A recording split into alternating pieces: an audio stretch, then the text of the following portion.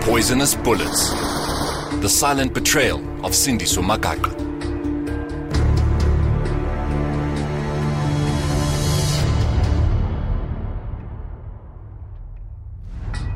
In the last episode, we delved into the mystery around Sindiso Magaqa's death.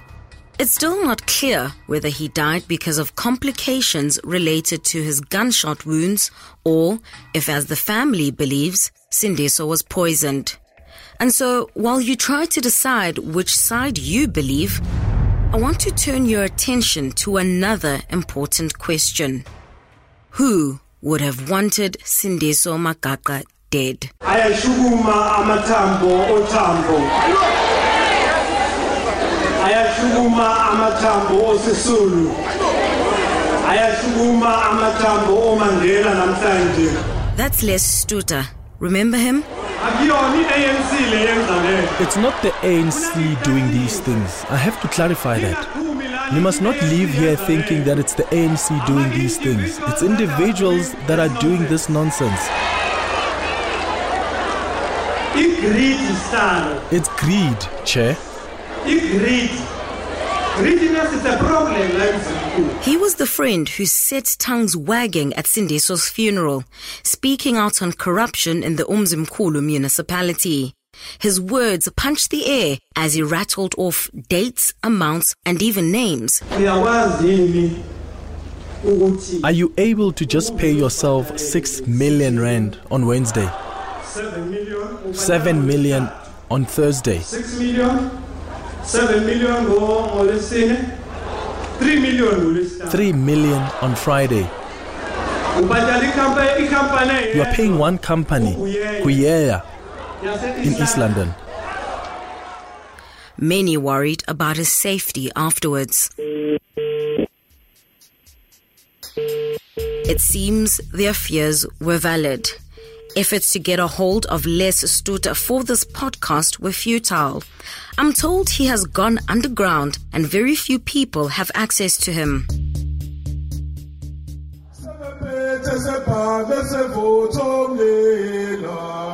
At the time of Sindiso's funeral in September 2017, the 35-year-old's name was on a growing list of politicians who had been targeted in KwaZulu-Natal. The ANC's presidential battle was fast reaching its climax. That's why everyone thought political infighting was to blame for Sindiso's death. Are you saying state institutions, including the police, are being used for political ends? They are not the ones who are involved in killing, but they are the ones who are making sure that cases don't get solved. I hear you. That's Sindiso's friend, Thabiso Zulu, testifying at the Moirane Commission, looking into politically motivated murders in KwaZulu-Natal. He strongly believes the Commission's report won't be released before the 2019 elections. Zulu made an impassioned plea to the commissioners not to allow the final report to be used as a political football. It will be important that it must consider, one, that politicians may sit on top of the report. Don't release the report before the 2019 elections. We are under siege. We are under pressure. If we release the report, it's going to affect the votes and everything. For Thabiso, Sindiso's killing has everything to do with corruption linked to the Peace Memorial Hall. I was working on the story back in 2017, and this radio report basically sums up Thabiso's thoughts on the whole matter. These days, to fight against corruption is equal to applying for a one-way ticket to hell or to heaven. An emotional Thabiso Zulu spoke about his comrade and friend Sindiso Magaqa, saying the only reason why he's not alive today is because he dared to speak out against corruption. Comrade Magaqa is dead now. Comrade Magaqa will be forgotten now. Magaqa's children will starve now because that's how my organization does things. Zulu says the ANC has done nothing to protect those who speak out. If we die, we're going to be given a funeral run where partialists will come and campaign. Zulu says during Zwelimki's and Umzimkhulu's terms as KZN ANC chairs, members had space to air their views, but now this is done through the barrel of a gun. Ziyanda Ngcobo, Eyewitness News, Mayville. They knew he was not going to tolerate corruption. And when he started fighting corruption, those rank and files who are rooted in corruption then took his life. At his graduation ceremony at UNISA last year, Julius Malema also confirmed having spoken to Sindiso about alleged corruption in the Umzimkhulu municipality. Magaqa told me when I met him in Umzimkhulu that there is a group of hitmen and criminals who take a blank tender document to a municipal manager and say to a municipal manager, you are going to fill this tender document for me. I do not have a tax clearance, and you are going to give me that tender of building the road. And it will happen. Because if the municipal manager wouldn't do that, then they are going to kill that municipal manager. Those are the things that Magaqa was fighting against. So, that's one theory, the one everyone knows.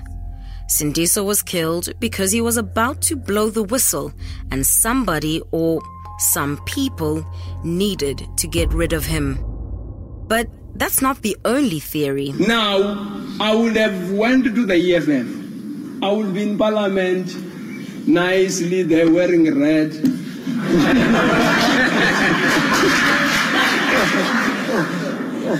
And there was a time when I was persuaded, not that I was not persuaded, I was persuaded to go to the EFF. And the reality of the matter is that I was going to be number 2 in that list. That's Sindiso Magaqa himself. Speaking at a lecture in 2017, the video went viral soon after he died. It's no secret that Sindiso and the leader of the Red Berets were close. I told him many times to leave the ANC, to come and be the national organizer of the EFF, because I knew he loved the ground. I knew he loved working with ordinary people on the ground. And he had agreed with me and he said, let me go and speak to my wife and my mother. This is done, I'm coming. I was still waiting for him. But from the horse's mouth, confirmation that he would not be joining the EFF. This movement have brought me up to be who I am today. This movement has contributed in my life in a manner that today I'm a better person than before. Then I said to myself, comrades, I wish you well. I will stay here because this is my political home. It seemed the two were so close that some started saying Sindiso was killed because he was about to cross the floor. I would have saved his life. I had a duty to save his life. While Sindiso and Julius never hid their friendship, it's clear that Sindiso's love for the ANC was also significant. So maybe the impending EFF love affair was not the motive behind Sindiso's brutal shooting. There's also another theory. It's something that I started thinking about after speaking to several people who knew Sindiso. I was trying to decide just how much information had not yet been made public about his life and death. And this was something I didn't expect at all. All in all, I'm saying he wasn't killed because of a love affair. This story goes, Sindiso was shot because of a love affair turned sour. We admit there was an affair. We also admit that those of us who were close to him knew about this and it was discussed. And the boyfriend of Sindiso's supposed mistress was actually behind his assassination. This was discussed at different levels. When I say different levels, I'm prepared to be specific. The people affected and involved in the situation, we discussed this rumor with them. I can assure you that he was not killed because of that. This is a hard topic for me to raise with the family. I'm not sure if they've even heard this theory before. Finally, 45 minutes into our interview, I pluck up the courage to raise the issue.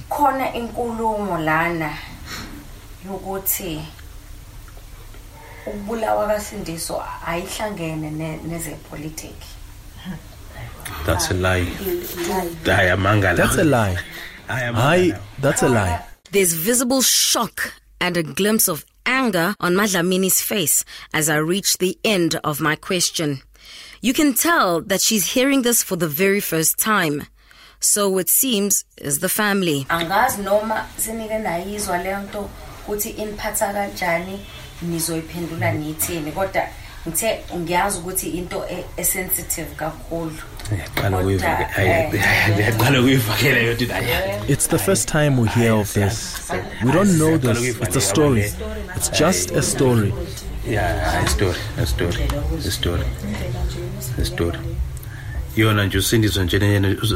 Sindiso was assassinated because of him exposing corruption. They're all certain, almost immediately, that a love triangle was not to blame for Sindiso's death. I think it's also important to mention here that Sindiso's wife, Gugu, was not there when I went to meet the family. And later, her absence becomes really significant. But for now, back to the love affair. Thabiso believes the people who were really behind his friend's death are using the whole mistress thing to distract people from the real truth. I still, you are pushing that to me. I'm still denying he was not killed for that. I'm still denying he was not killed for that. Remember,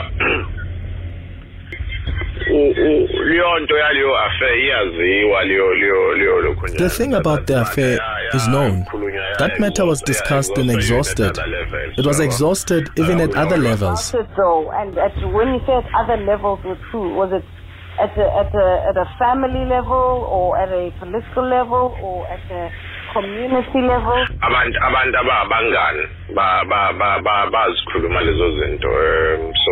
The people who are friends discussed.